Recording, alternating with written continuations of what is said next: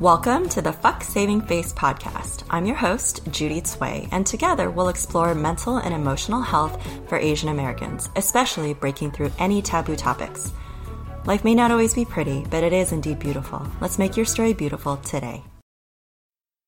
Hello and welcome back. So this last week, we explored my personal experience with traditional Chinese medicine and acupuncture and a little bit of energy healing. And then you heard from Erin Wilkins, the founder of Herb Folk Medicine up in Northern California, where she talked about how she learned to really integrate her true Asian identity with the work that she was doing.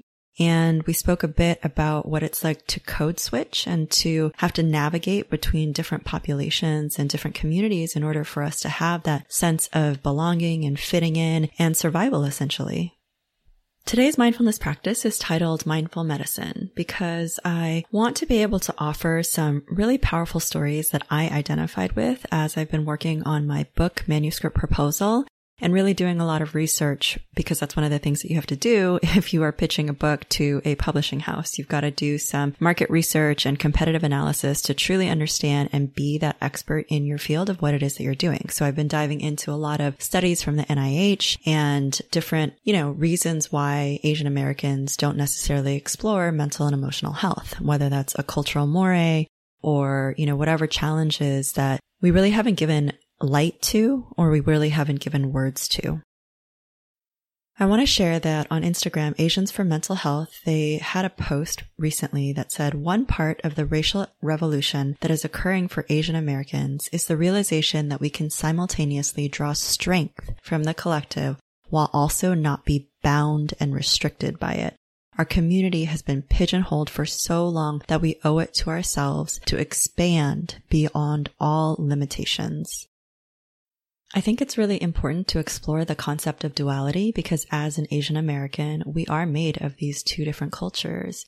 And so learning how to start having the both and conversations where we can hold these two realities that are often in opposition to one another and not have to pick between this binary construct of either or. So that can help us alleviate the tension by embracing everything that makes us who we are. And I hope that this is what this podcast does.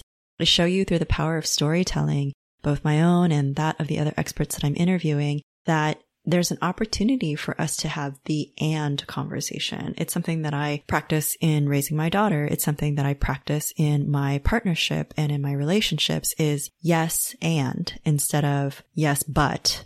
We can start to have a conversation that is more inclusive. In episode 5, early on in this podcast, I interviewed Iris Chen, the author of Untigering. And that's one of the approaches that she takes in her parenting that she shares is that you can have that yes and conversation, that it doesn't have to be exclusive. One person doesn't need to be right and the other wrong. That's a binary construct. So how do we continue to evolve and how do we elevate our consciousness and how do we really work together for people of all different backgrounds and internally to be genuinely more inclusive? So I ask you in today's mindfulness episode, how do you integrate? How do you feel the sense of becoming whole, embracing all the parts of who you are, removing that guilt, shame, or stigma for whatever stories we've been telling ourselves of how we've been falling short, not living up to what someone else has wanted, or even what we've internally wanted for ourselves? One of the audiences that I'm proposing for my book is a younger demographic, so late teens to early 20s. And these are people who fall in that college age or they're in high school and they're really trying to find their identities. I mean, just think back to when you were those ages and what it felt like for you as you were trying to navigate figuring out who you wanted to become, who you were, how you were in social circles. And I think that storytelling is so powerful because by hearing in someone else's words their description of an experience that you have also gone through, it helps to validate what it is that you're feeling. It helps to understand that we're not alone in what it is that we're going through. And sometimes just hearing those words helps to anchor an experience into a reality that then you can use to process and heal. I think sometimes without the words, it's this formlessness that you're struggling with. You're struggling how to express it to yourself or to someone else in your life who cares and wants to help.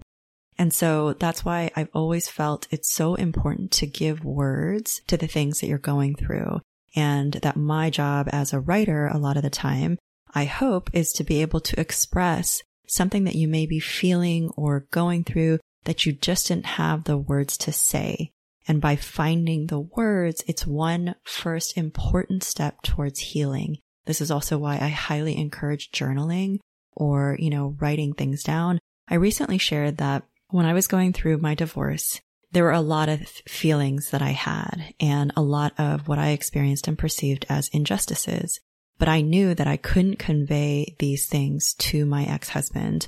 In the middle of this divorce, he wasn't going to hear me, and there was not that communication. But I also knew as a yoga teacher and an energetic practitioner that I needed to get it out of my system. Otherwise, it was going to live there and cause disease. So in order to do that, I created an email address for him. I actually don't even remember what that email address is anymore. But to help process through those big feelings of anger and resentment and, just all the things that I didn't feel like I ever actually wanted to say out loud, because cognitively as a responsible adult, I didn't want to put that out there and create more conflict, but I knew that I had to have the freedom of expression just for myself. So I created that email address, and anytime that I had those volatile feelings, I would email it and I would be able to get all those feelings out and feel like they were getting out of me, out into the ether somehow, that some sort of greater universal force would take care of it and help me heal it. Whatever that process is for you, this is where we are learning the mastery of ourselves. This is where we're learning to kind of hack ourselves and figure out, okay, what is it that I need? How am I going to get that need? Even if, he's never going to read it. He doesn't know the email address exists, but it was for me. It wasn't for him. So let me read to you a few of the things in this study that I was going through to quote in my book proposal. And it's all about Asian American student stress. And that there are these key areas in which we have struggled when it comes to mental and emotional health. The study mentioned that there were several common stress narratives that they saw these students going through, and it was 1, honoring your parents, 2, finding self, and 3, developing an Asian American identity. So here are some of the quotes that were pulled out, and when I read them, I definitely identified with them, and it has been a long time since I've been in college, but I think some of these traits and patterns you may identify with too. So one of them was, you're not supposed to be emotional. You can't talk bad, can't have your own mind, can't express what you want to do, who you want to date, who you want to be. My parents were taught to always obey and not have their own say, so they teach us the same thing. It hurts our leadership skills. My mom tried to instill a fear in me of being on the street and starving. In China, people eat one bowl of rice. If you don't do your homework, I'll beat you with a whip. If you don't work hard, you're not going to live that long. People don't have that much to eat. If you don't work hard, you don't maintain that level. I can see that fear wash on me all day. And I'm going to read 2 more. It seems like the parents work so hard to give the kids a better life that they're ruining their kids. They're stressed out all the time and they look at their kids and are like, why aren't you working harder? I worked so hard and sacrificed so much to get you here. You're not making my sacrifice worth it.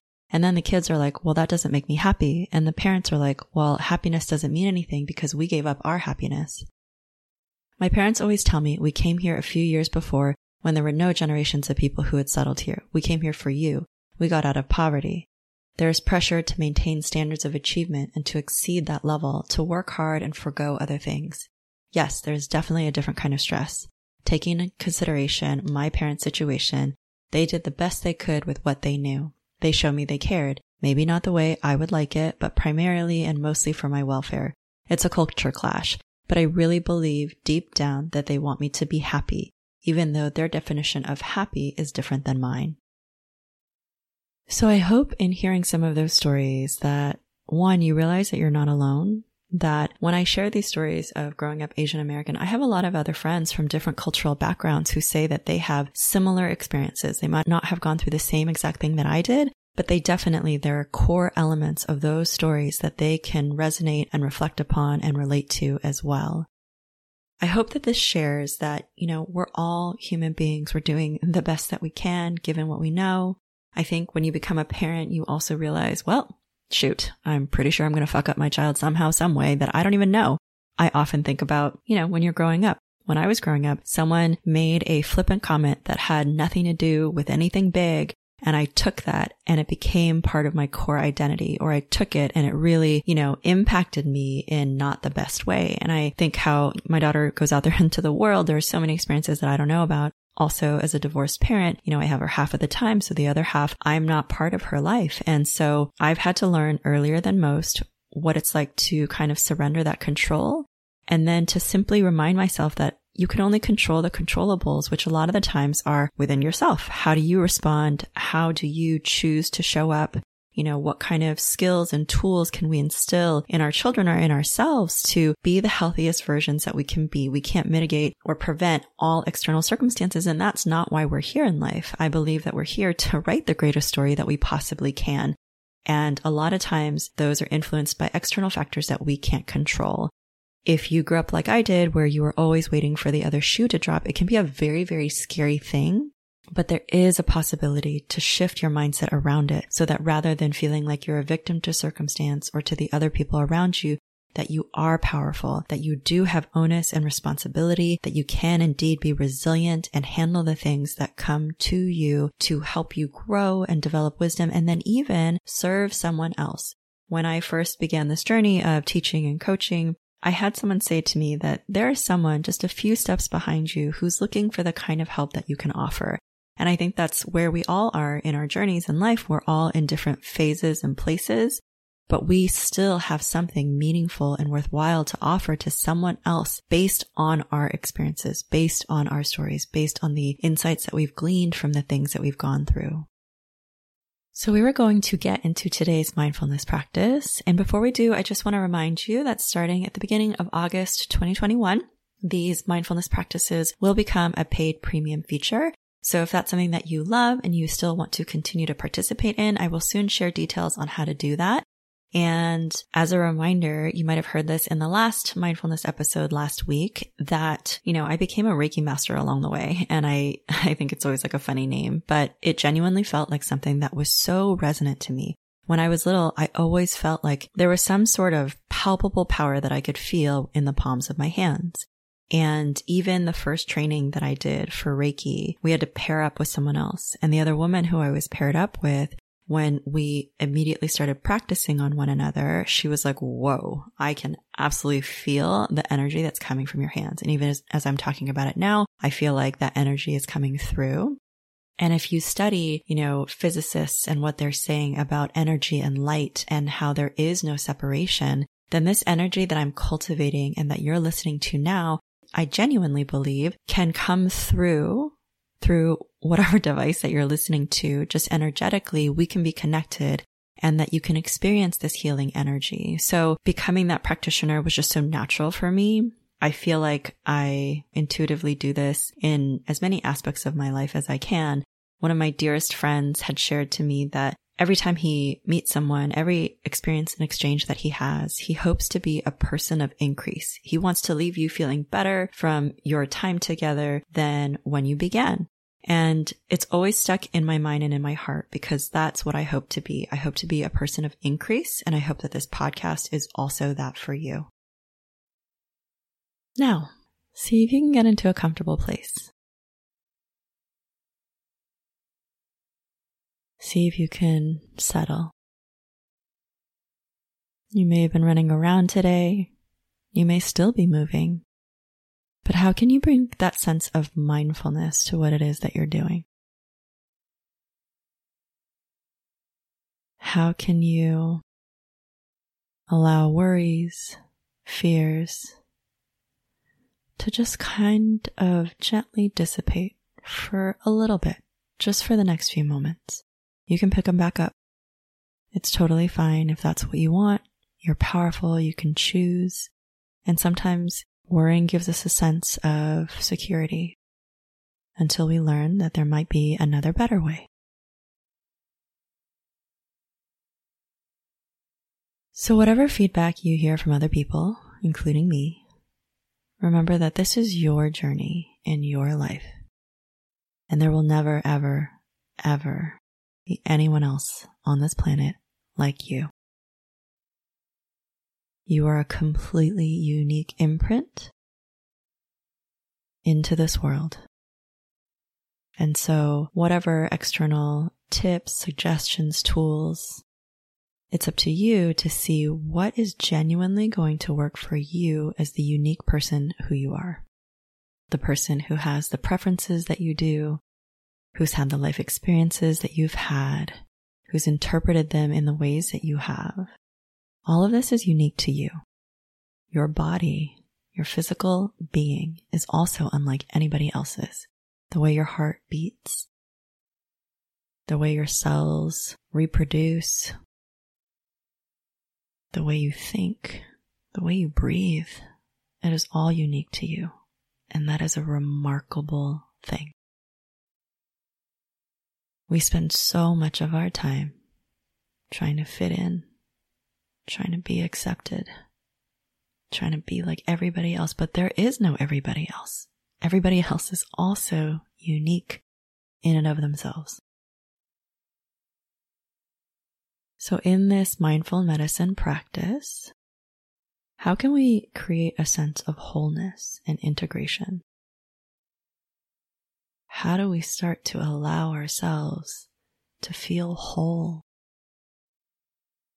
And I always like to say that the first step begins by calling all parts of yourself back to you.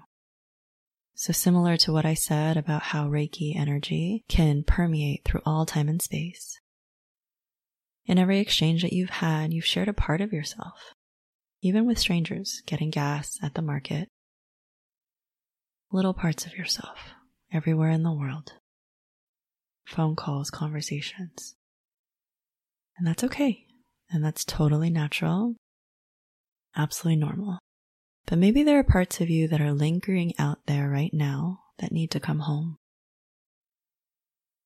Maybe there were relationships that went sour or that are unresolved, and there are parts of you still there waiting for resolution, waiting for some sort of conclusion.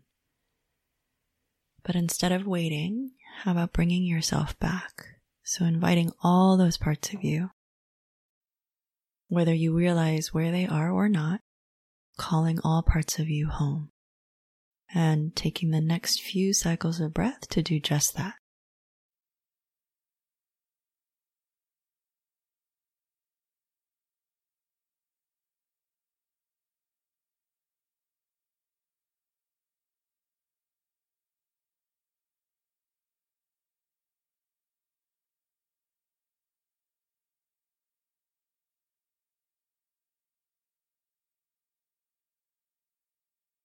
And you heard at the start of this episode all the stories from different people and all the expectations that were placed upon them. So maybe that's also happened to you. Maybe there are expectations that you are aiming to live up to that were never aligned with your core beliefs or who you are, but you've done them to please someone else, to be accepted, to feel loved. We all want to feel loved. And the risk of not being loved is so painful, so devastating and disappointing that we are willing to bend in all sorts of directions to fit someone else's expectation of what it is that they want from us. And yet, you probably have felt it in your soul that it never feels quite right. Doesn't ever feel quite as satisfying as when someone loves you and accepts you just the way you are, without having to change one single thing, with all of your perceived flaws and mistakes, that they love you just as you are. That feeling is very different. And that feeling requires a kind of maturity. It requires a sense of feeling solid and safe and stable within ourselves. That we can connect to a universal source of love, that it does not need to come from one place, one specific person, one source, but that it can be all around us, like air. So how can you breathe that in? How can you breathe in self-compassion, grace, forgiveness, for yourself and for others who have placed those expectations on you, for yourself who's tried so hard to fit them. Can you give yourself a moment of affection and love right now to know that you were doing the best that you could and that ultimately what you wanted was love? And that is a very natural, beautiful thing to want.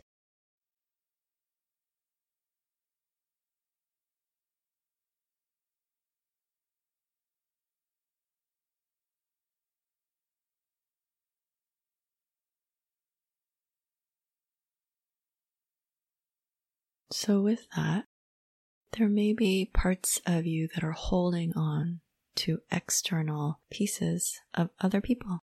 And it's time to also return those back to where they belong so that the others can also become whole.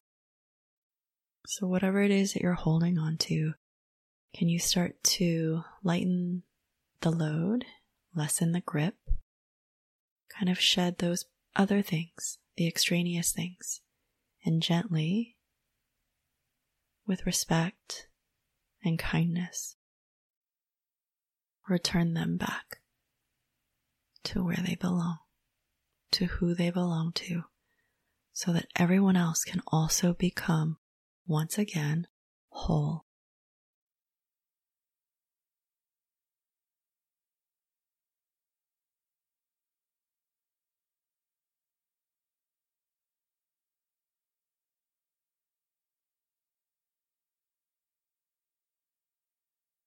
And in these last few moments of practice, is there anything else that your higher self would like to communicate with you?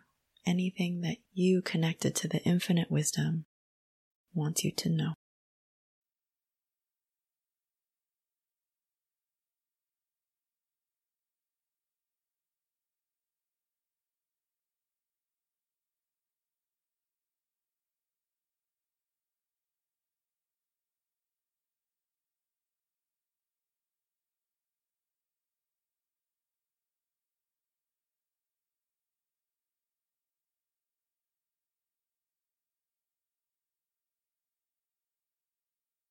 Now when you're ready, bring your palms together at your heart center. So whether that's one palm directly on your chest and the other one right on top of that on the back of your hand, or whether you want your palms together in prayer pose at your heart center, whatever it is for you, whatever is going to feel most comfortable, will seal the practice and seal the sense of becoming whole.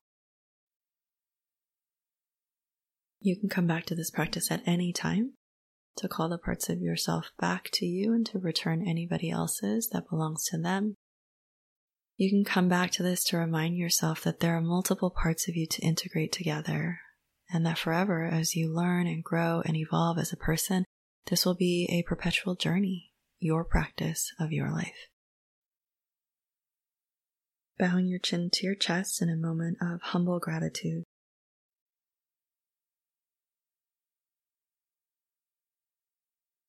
And then lifting the crown of your head up towards the sky, taking a moment to remember that we are all interconnected, that the more that you heal, the more that you help to heal the world. Floating your eyes open, coming back into the space, back into your body. Thank you so much for joining me today. I hope that you have a wonderful rest of your weekend, or whenever you're listening to this podcast, wherever you are in the world.